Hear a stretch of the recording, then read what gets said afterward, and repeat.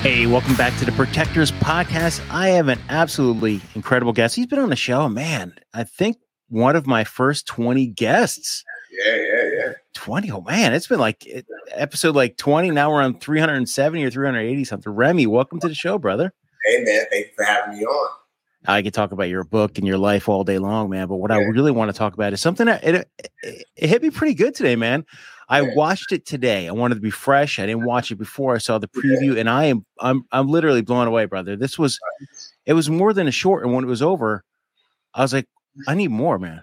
Yeah. The unexpected. Let's talk about the unexpected. Yeah, man. Yeah, so it's a human trafficking film, specifically organ harvesting. When people hear the term human trafficking, they automatically go to sex trafficking. That's what most people think. They just think sex trafficking. But they don't know that there are multiple facets of human trafficking. Sex trafficking being one of them, organ harvesting, which the film focuses on, forced marriage, labor, trafficking as it relates to drugs. I interviewed a guy about a month ago, who was lured from Venezuela to the Mexican border, and with the promise that he would be smuggled into the U.S. And instead, he was abducted by a gang, and they put him in a house with about 100 other traffic victims who were also lured to Mexico, and the kids were used as mules to move drugs in. That's another form. There's a recent story out of Cambodia where a guy from China was abducted, and he was blood trafficked, where they essentially hooked him up to IV, to blood drawing device, and just kept on drawing his blood, giving him food, drawing his blood. So there's so many different forms and facets of human trafficking. Sex trafficking is what's focused on the most. And organ harvesting, which is a massive, massive legal enterprise, is so grossly underlooked that's why I decided to make the film to show that this is real. This happens. It happens globally. Americans do travel to other countries to purchase organs on the black market when they're desperate. This happens, and that's how all of this film kind of started. Just try to create awareness. You hit the nail on the head, man. Right when you talk about trafficking, everybody thinks sex trafficking, and then it's forced labor, it's labor trafficking. But the thing is, any commodity, people, you and I we grew up with a moral compass. You might have to do some stuff here and there, but we have a pretty solid moral compass. But some people just don't understand that if it makes money, they're going to do it. Yeah. If they're going to use a body for organs, they're going to use a body, like you said, for blood, for sex, for labor, for using children. Everything is a commodity to these people. And that's why, like, when I watch this today, I'm like, I'm vested in the trafficking business when it comes to like sex trafficking and labor trafficking and everything, just based on my background. Yeah. But when you think about the organ trafficking, and when you watch your short, it puts it all into perspective, because I'm not going to tell. Well, you know what? I am going to tell, because it got picked up. We're going to talk about that in a minute. Yeah. But it has a reverse chronology type thing to it, which is unique. Yeah. And it caught me off guard, and I was like, it all comes back. Yeah. So when you're writing this stuff and you're directing it, how'd you come up with that concept? The reverse concept came out of the idea that this is a tough pill to swallow. When you hear any type of human trafficking, it's just like, it's a horrific story. And, in the film world, there's always this happy ending, right? Like in the movie Taken, like at the end, Liam Neeson rescues his daughter, right? And the bad guys are killed, right? But in reality, that's not always, like 99% of the time, that's not the case. It's not the case that, the victims get rescued and the bad guys get, sent to hell, that just doesn't happen. And I wanted to keep this film as authentic to the real events as possible. But in knowing that there's not a happy ending, and in knowing that this is a tough pill to swallow, I figured that the best way to make it palatable to an audience is to tell it backwards. Because if the viewers can see the victim alive at the end, then that, and even in our minds, like when I was writing it, it kind of tricks my mind into thinking, she was, last time we saw her on screen, she was alive. It's still heart-wrenching, but in my opinion, it makes it more palatable. I think that it would have been a harder pill to swallow if you start from the traditional beginning and tell it in a linear fashion. I mean, you have watched the film, so you know the story, and tell that from front to back. And so that was one of the main reasons why I decided to do it. And the inspiration, and I don't even want to say the inspiration, part of the inspiration for it was the film Memento. So I had watched that film years ago, and Chris, I think that was the first time. I can't think of another film, but I think that was the first time where that method of reverse storytelling was used. And it was in the back of my mind. It wasn't like, oh, I'm going to take Memento and do this, but the seed had definitely been planted, and that worked. And in the same, but another part of the reason why that worked, and the reason why I wanted to use it, was because it creates this investigative type feel where the audience is having to pay attention, right? But then also follow, this character, or in this case, this heart, and kind of just gradually discover where it came from and then where this person came from. So it makes you more vested. And when I was shooting the film, to me, and I told my DP this, the audience is a character in the film, and they're the lens. So they're like, I wanted it to be shot in a way where it's like you're actually part of the film. You're seeing this take place, so you're investigating it. So that's kind of, sorry, I know I was a bit long-winded, but in short, that's kind of how it all came together. Now, I think it has a Memento feel to it. Yeah. Memento. I absolutely love that movie, man. Yeah. But this was different. It felt different. And the thing is, you can't really tell. There is no real protagonist in this movie, but you're watching the antagonist, the main bad guy, and you're like, well, is he good? Is he bad? And then you're like, you know what? It all comes down to the money. And then you try to get related to him. Then you're like, man, this dude's evil. Yeah. I think he is, man. I mean, good acting too. I mean, very good acting. And the victim, when you watch it in the order that you did or that you do, and you see the victim, and you're like, oh my gosh, man, this is horrible. Yeah.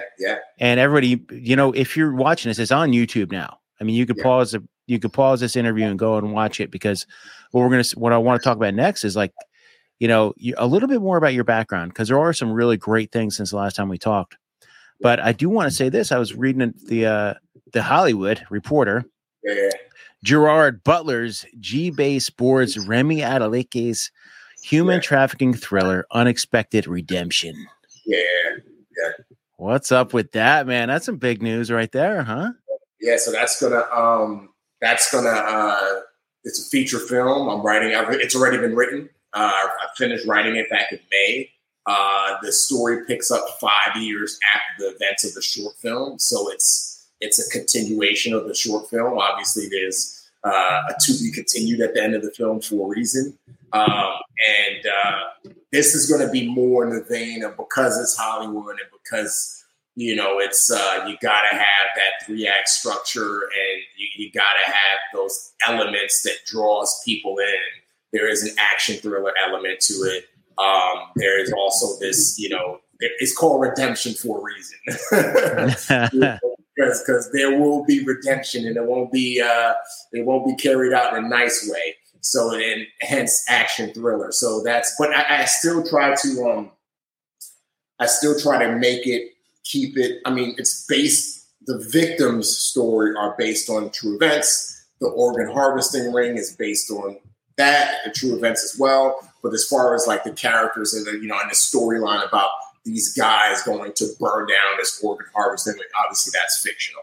And I needed that device in order to make it more palatable, and in order for people to be like, yes, the good guys are taking out the bad guys type thing. So we're close to closing on financing. It's going to be a $35 million film. It's not going to be a little cheap short film. And we're currently working out our filming location and some other cool things. So yeah, man, that's I'm excited about it. And when I made the film, I didn't make the short film with the hopes, oh, I want this to be a big film. Like I put the to be continued in there because I knew that this is, again, it's based on true events, and I'm not sure if you had a chance to read the description on the film page. Don't want to spoil it and give it away for somebody who hasn't watched the film yet.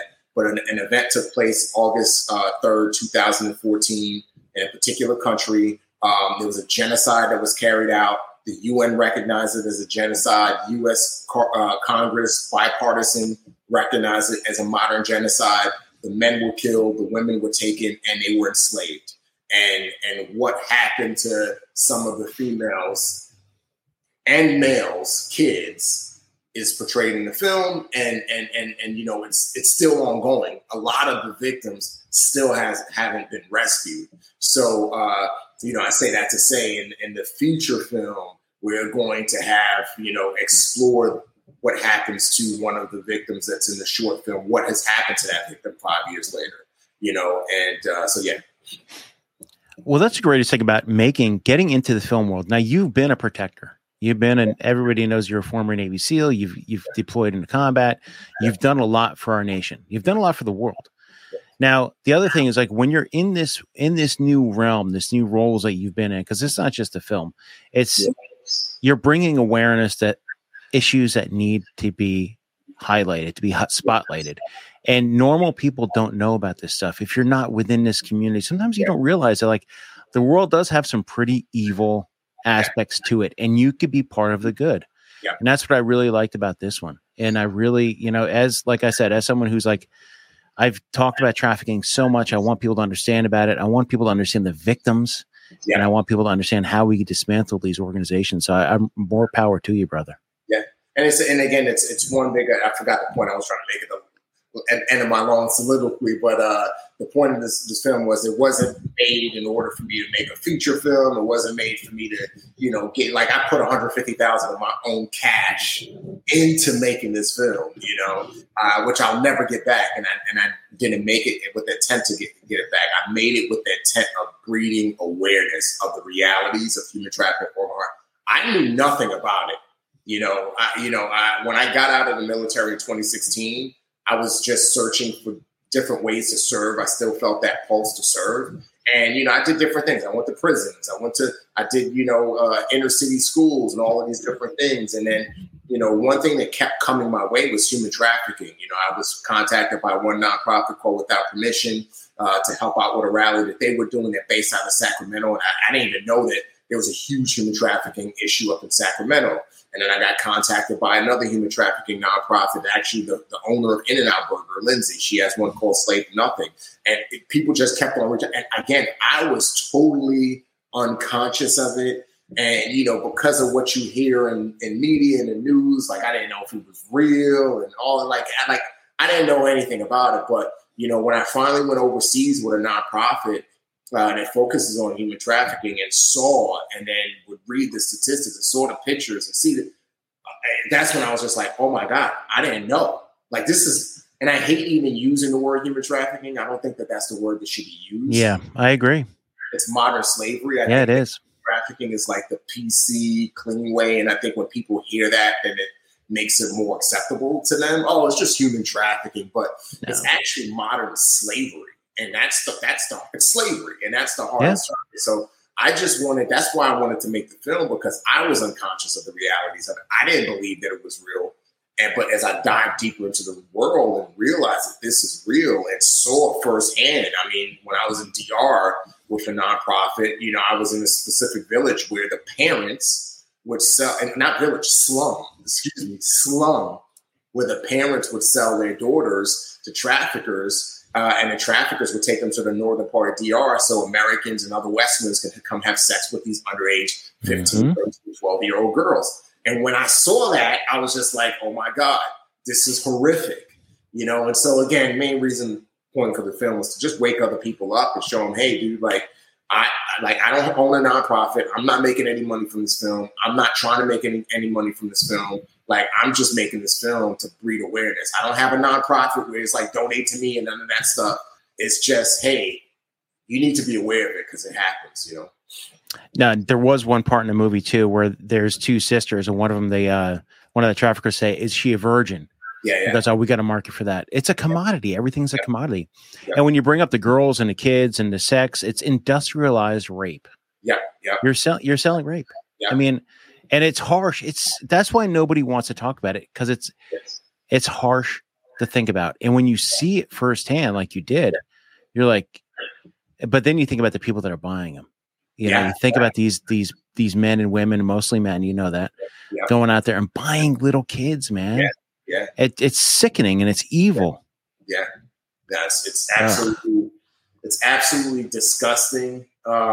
It's something that needs to be smashed, and it's a global issue. It's a global issue because it's such a global. In America alone, it's about a $30 to $35 billion industry. Over globally, it's $150 billion issue. You know, a revenue maker for bad guys. So it's about to surpass the drug trade. You know what, bro? I've worked the drug trade. I've been a Fed for 22 years in 7 different agencies, probably. I don't even know anymore. 7 different badges over the years. But the thing is, you know, I've worked drugs, I've worked human trafficking, I've worked human smuggling. The thing is, we don't have an agency. We have domestic trafficking happening here. We have it overseas, but it's such a prevalent. Every small town has some sort of trafficking going on. The domestic trafficking, people don't realize domestic trafficking. How come we don't have a federal agency? We have the DEA, we have the ATF, we have Homeland Security, but we don't have anybody specifically focused on human trafficking, and not just going after the organizations and the people doing it, but having victim awareness and getting these victims and making them survivors, thrivers, and getting them out there, man. We need it. And without having awareness, it's never going to happen. 100%. And we need it on that aftercare. You know, absolutely, man. Here in the U.S., you know, even people who've made it into the U.S. who were trafficked and escaped, you know, we need some type of aftercare program, some type of work. There's a lot of nonprofits that do the work. There's a lot of nonprofits that don't do the work. There's a lot of nonprofits out there that just collect money and it's a branding thing. And they put up, look at what we did, look at what we do, and they did absolutely nothing. And they're just collecting money, and 10% of the money that they get is going to payroll. 10% is actually going to doing the work. And that's what that's disgusting. That's even more. I mean, that's, in my opinion, a form. You're trafficking, you're using traffic victims and you're trafficking them again to essentially make money for your nonprofit. And so there are a lot of nonprofits who are out there doing aftercare and doing the work. But there's a whole lot that are not, you know. And so we need a reliable government entity to step in, to your point. And we need to just, whether it's, I don't know what it's called, the HTA, the Human Trafficking Agency. We need that oversight, and it needs to be governed, you know, with great people, with people who have the passion to fight this thing. Because you can't rely on nonprofits, in my opinion. There are great nonprofits. It's such an issue, and you don't know who to trust. It's hard to know. You don't know who to trust. Exactly. And the thing, too, about nonprofits is, listen, the only one that could put a trafficker in jail is law enforcement. You can go say you're going to do whatever, but law enforcement is the one, and they need to build cases and they need to put them in jail. Now, helping the victims afterwards, absolutely, man. Or helping law enforcement with intelligence-based products and stuff like that. One of the organizations I've worked with a lot in the past for a lot of my news articles and stuff like that is Deliver Fund, just because they provide intelligence snapshot, and they're not out there saying, hey, you know what? Your money's going to go knock down doors. No, your money's going to go to provide intelligence snapshot so you can get these traffickers. This episode brought to you by Ranger Point Precision. Do you have a lever action? You're going to get a lever action. When you do have that lever action in your hand, make sure you upgrade it with Ranger Point Precision parts. Now, I just upgraded my Henry 44, put a new forend in it, and it is so incredible. I mean, it shoots like a masterpiece already, but now I have the option to putting other upgrades on it with M-Lock. There is so much going on with Ranger Point Precision. You have to see what they have going on for your lever action. From Rossi, from Henry, from Marlin, they have what you need for your lever action. So make sure you check out rangerpointprecision.com now. I do want to transition now into you. Because, man, we could talk about trafficking all day long. And I want everybody to pause, go watch The Unexpected, come back. Because now we're going to get into something that's really cool. And it's the Remi, the brand. You know, You're a brand, brother. You have a lot going on behind the scenes. You're hustling. Some people hustle for like, they go out, they do a couple social media posts. They say, look at me. I'm a vet, bro. I'm a bro. I'm this, I'm that. Now you're hustling, man. I want to talk about the clothing brand. Yeah. And then because I'm watching SEAL Team last week and I'm like, I know that brand. I'll hold it up for the cameras. The shirt Remi has is process outcome. Greater than outcome, yeah. You know what I mean? Don't try to throw that greater than less than, because I can never figure that out. I may be Dr. Piccolo, but I can't figure some things out, man. It's awesome, man. So what's up with the clothing brand, man? This is really cool. Yeah, I was sitting on my couch about 2 years. Well, it was May of 2020, I want to say 2021. No, maybe not 2021. I was sitting on my couch and I was just like, because I do the social media posts, with quotes, and people always, hit me back. Oh, I needed that today. Thank you so much for that message. I was like, man, what if we did quotes like that and just put them on the shirts? And like, I know everybody's trying to do a clothing line, but just see where it goes. If it doesn't go anywhere, it doesn't go anywhere. But if it helps one person, it helps one person. And so, me and my business partner, Brad, who we met, we just jumped head on, and we started out with solutions greater than excuses. That was our first one. And that was actually from a social media post I did like 2-3 years ago that like blew up and everybody was sharing it. And then, we just started doing other ones. Only God Can Cancel Me, Process Greater Than Outcome, Unlimited Potential, Time to Pay the Man. And we have a great designer, and it's gone to where it is now. And what we do sometimes, because the Kedjo, the name of the brand is called Kedjo. Our website is kedjoway.com. And our idea is Kedjo in Yoruba, because I'm Yoruba, means the eighth.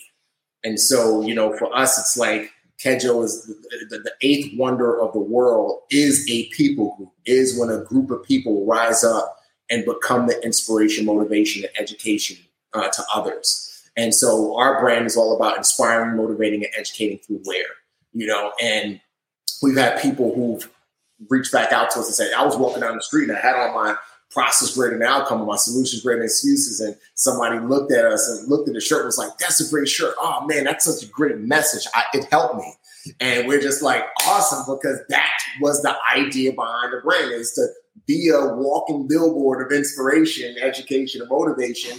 And that's the science behind it. And, another way we try to get back to wear is like, we'll partner with different nonprofits for events, or maybe even we'll just pick a month and we'll just say, hey, a portion of each sale is going to go to, homeless kids. So we did that, homeless kids. We did like a portion is going to go to hurricane relief. Another portion, like our recent one, was Lantern Rescue, which is a human trafficking nonprofit. We did an event up in LA, and part of the portion of every sale went to Lantern Rescue, which is a human. So it's about giving back. It's not about selling shirts and making money. That's a part of it, but a big part of it is like actually doing something and being an asset to society. Bro, I'm looking at your website right now. I'm like Googling right here. I'm like, holy shit. This isn't regular print on demand stuff. This is like, I wear on my own print on demand thing just for the podcast stuff, but this is some high quality stuff. I love this shirt, man. Time to pay the man, and the man to pay I am. I like this stuff, man. It's not print on demand at all. We've worked with another SEAL out here. Ryan, I forgot his last name, but he's a former SEAL. He's been in the apparel game for a long period of time. So he helped us get off the ground. And then our designer was one of the head designers for Dr. J's. So yeah, we got a great team, man. Great quality. I'm definitely buying one of these, man. These are good, and they fit good. Dude, you know how I know they fit good? Because I saw it on SEAL Team. Oh yeah, that must have been pretty awesome to see that on the screen, man. Yeah, this is our second season on the show. Last season, Process Greater Than Outcome was a big appeared, and we sold tons of shirts, man. And then this year, Process on it. And this season, Process on it again, and then Unlimited Potential. And then I think the tank top or hoodies might pop on it as well. But yeah, man. Awesome. I might have to get it. I might be I'll be rolling around DC with a tank top on, man. Yeah, I'm going to get one of these Process Outcome shirts, though, definitely. Yeah. The other cool thing I see, one show I've really gotten addicted to is Who Dares Wins. Oh, yeah. I love those shows, man. Yeah, how'd you get hooked up with that? And you had my boy Rudy on there. Yeah, Rudy Reyes. Yeah, they reached out to me, I want to say like 2 years ago, and asked me if I'd be open to coming on the show. And I was like, yeah, sure. I went through the interview process and didn't get it.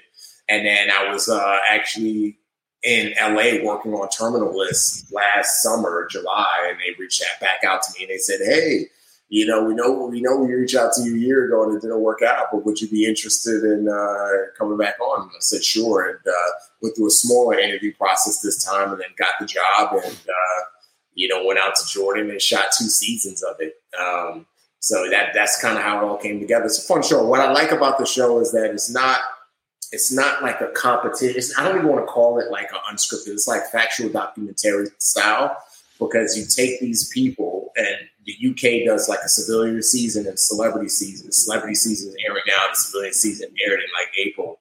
And you're just putting them in a really, really hard situation consistently. And you're helping them work through some traumas. Like, we had people in the civilian series where a girl, she was raped when she was 3 years old by a stepbrother. Another girl, her brother committed suicide right in front of her. Sorry, her dad committed suicide right in front of her, hung herself. Another girl, same thing. Another guy, his daughter was raped, and then she committed suicide. So you're dealing with people who are going through great traumas. Even to celebrity season, you're dealing with people going through great traumas, and you're able to work through them. It's almost like a therapy. You bring them into these interrogations, and they share their story, and there's tears all the time from them, and then you get to help them work through it. And then when they're out on the training field, you're able to kind of teach them, mental tools, use physical tools to drive home those intellectual lessons or points that you talk about in the interrogation room. So it's a very, very, it's no show like this. There's no prize at the end. Nobody gets $1 million. There's no way to, donate X amount of dollars to your charity if you're a celebrity. This is a pure self-development, self-help course. And the cameras are just there to record. I mean, on our camp, we have like hidden cameras everywhere. So you don't even realize that the cameras are going. And stuff just gets picked up. And that show got picked up in the US, no pun intended. And so it's going to be airing on Fox this January. Now, you're going to be part of the one in the US? Yeah, we already shot it. We shot it. That's awesome, man. Yeah, we already shot it. They already did a big press release. It's going to air. First episode is going to air in January. It's going to be huge. Fox is anticipating this is going to be, because the biggest show on network TV now is Masked Singer. So they're anticipating that this is going to be bigger, as big, if not bigger, than Masked Singer, just because of the, how raw. I mean, it's brutal. Like, and the UK version has been around for about 8 years, and it's very brutal. I mean, you've had people like break arms, and I thought Fox would dial it back and say, "Hey, you can't do this and that," and they were like, "Hey, glove stays off. We want that raw feel." And so it was raw. You had people break bones, celebrities break bones, and other crazy stuff happens. So it's going to be eye-opening. It's going to be very eye-opening. I love it, brother. So everybody, you have to realize that you haven't been out in the public eye for that long. Yeah. I mean, your book Transformed, what year did that come out? 2019. Yeah. You got out of the SEALs in 2016. Yeah. This is really in the terms of thing. This is like kind of a short term. This is a short phase, man, Yeah. This is, but you've been hustling, man. You have been like, and that's what I mean. I'm like, it feels like it's been like 10 years since you came on the show. And like, you've done so much. Yeah. But everybody, you do really need to check out the book Transformed as well. Yeah. I really dig that book a lot. Your book does detail your life. You had a very intense life. Yeah. But what you've done, what you transformed, and when you transitioned into this new phase, you've been around some of the best. So when you're making a movie like The Unexpected, you've been around some of the best in Hollywood. And it's so cool, actually. I mean, look, you just got off the terminal list. You've been around Transformers, Ambulance. What else? I mean, your resume outside of being a former whatever. Yeah. And I say that in jest because so many people are a former something, but you're not. You're like, boom. Yeah. You're not like Remi Hollywood. Now, for me, it's like when I got out, I wanted to make sure that I could do something. I would be able to do something that didn't rely on me having been a Navy SEAL. Something that I could have never been a Navy SEAL and still been able to do. I don't want to always be, I don't like being remembered as a Navy SEAL. Now, when I die, I don't want people to be like, "Oh, Remi, just a Navy SEAL," right? Like, I love that I'm a writer. I wrote my book. I didn't have a ghostwriter, co-writer. I'm a writer. You know, I just signed not just last year, I signed a 3-book deal for a fiction thriller series. And I just turned in book 1 about a month ago, and that's going to release next year. I wrote that book, you know, directed. I direct. Like, I want to be known as, hey, Remi's a writer. Remi's a director. Remi's an actor. Remi, you know, I started my school that's already open in Muskegon, Michigan, my charter school for inner city kids. Remi's a, you know, co-founder of a school. And yeah, Remi was a SEAL. Like, that's what I want on my headstone. Not Remi was a Navy SEAL. I never want to rely on the fact that I was a SEAL. Because that was part of my life, but that's not the whole of who I am. And that's I think, like, you know, and this is not a hit on anybody, that any other SEALs or anything like that, but you do get a lot of SEALs that talk about motivation and getting after it and doing this and doing that. And for me, in my opinion, that's easy for a SEAL to say. Yeah, you know, you've been through SEAL training. Yeah, you became a SEAL. Yeah, you went overseas. You did that. Yeah, it's easy to say to somebody else, hey, be motivated, get up and do this, do that. But time has passed for me. Like, I did this SEAL training over decades ago, over a decade ago, right? I was a SEAL, you know, almost a decade ago, right? Like, and it's like, that's in the past, but how am I challenging myself now? And I think that the more I can challenge myself in a new realm now, then I can, you know, talk about the importance of being motivated and getting up every day and you know, finding inspiration and doing things with excellence and not quitting and all that. I could talk about that because in the film and TV industry is hard. And I have to apply those principles that I learned in the SEAL teams in the film and TV industry. I have to apply those principles that I learned in the SEAL teams as a writer, as a speaker, as an actor, all of these other, as an entrepreneur, all these different businesses that I run. I have to apply those principles. And it's easy for me to teach those principles to other people. I just spoke at a pharmaceutical company about 3 weeks ago. And one thing I was saying was that it's easier for me to teach those principles as it relates to, let's just say, facing adversity as a team. Yeah, I had to do SEAL. But pharmaceutical company, you guys are never going to be Navy SEALs. So how can I teach that principle to you in a way that you understand? Well, I can relate facing adversity as a team in my business as in Kejo. I could talk about that and how I had to take that lesson from the SEAL teams and apply it in my shirt business. Or I had to take that lesson in my SEAL teams and have to apply it in my entertainment business or apply it on a movie set. And now I can give you up-to-date examples as to how you could apply it in your pharmaceutical company. You know, so again, I like to be diverse. I like to get away from the SEAL thing and be the guy that's doing stuff that I could still be doing if I was never a SEAL, if that makes sense. Oh, it makes a hell of a lot of sense. You hit up so much. What you just said hits a lot to what my philosophy is. Like, look, next year will be 30 years since I put on a uniform. And I'm going to be transitioning. I have 80 something days till I'm eligible to retire from the government. Congrats. I've had so many, thanks, brother. I've had so many different former titles, former captain, former this, former everything. But it doesn't matter what I used to be. It doesn't matter how great and how fit I was when I was in my 20s or my 30s or whatever. It doesn't matter. It's what I'm doing now. My goal is when I'm 50 to do things I never imagined. Yeah. Yesterday, I rucked was it yesterday? Yeah, I rucked the Army 10 miler yesterday. No, the day before. I got a 100-mile bike ride coming up. I just signed up for the Baton Death March. You know, I'm doing things that, like, I don't want to be like a form or anything. I want to be like 50, bam. I'm still going to be going. I'm going to be kicking ass. I'm going to be the best shape of my life when I'm 50. You know, why not? Why? You could use the former titles for clarification or to say, okay, I understand what you went through because I've had the same. Or, hey, you know what? What I'm doing now is my inspiration. Exactly. And you know what? I don't even know where to start when I interview, man, because I forgot you have the charter school, you have this, you have that, man. But we'll save that for another day. But I'm really excited about your future, man. I'm buying me a shirt today. I'm going to be waiting I'm going to be one of those. I'm going to be a background guy in that movie, man. I don't care if I have to pay my own way. I'm going to be the guy in the back. I'll be like the henchman number 17. It's going to be great, man. But no, I'm really excited about this movie. I'm really excited about what you got going on, about the clothing and everything. it's a different hustle, man. And it's authentic. It's authentic. I don't see you out there doing like the brovet crap and all this other stuff. It's not about you. It's about your mission. And your mission is you're a huge family, man. I love that about you.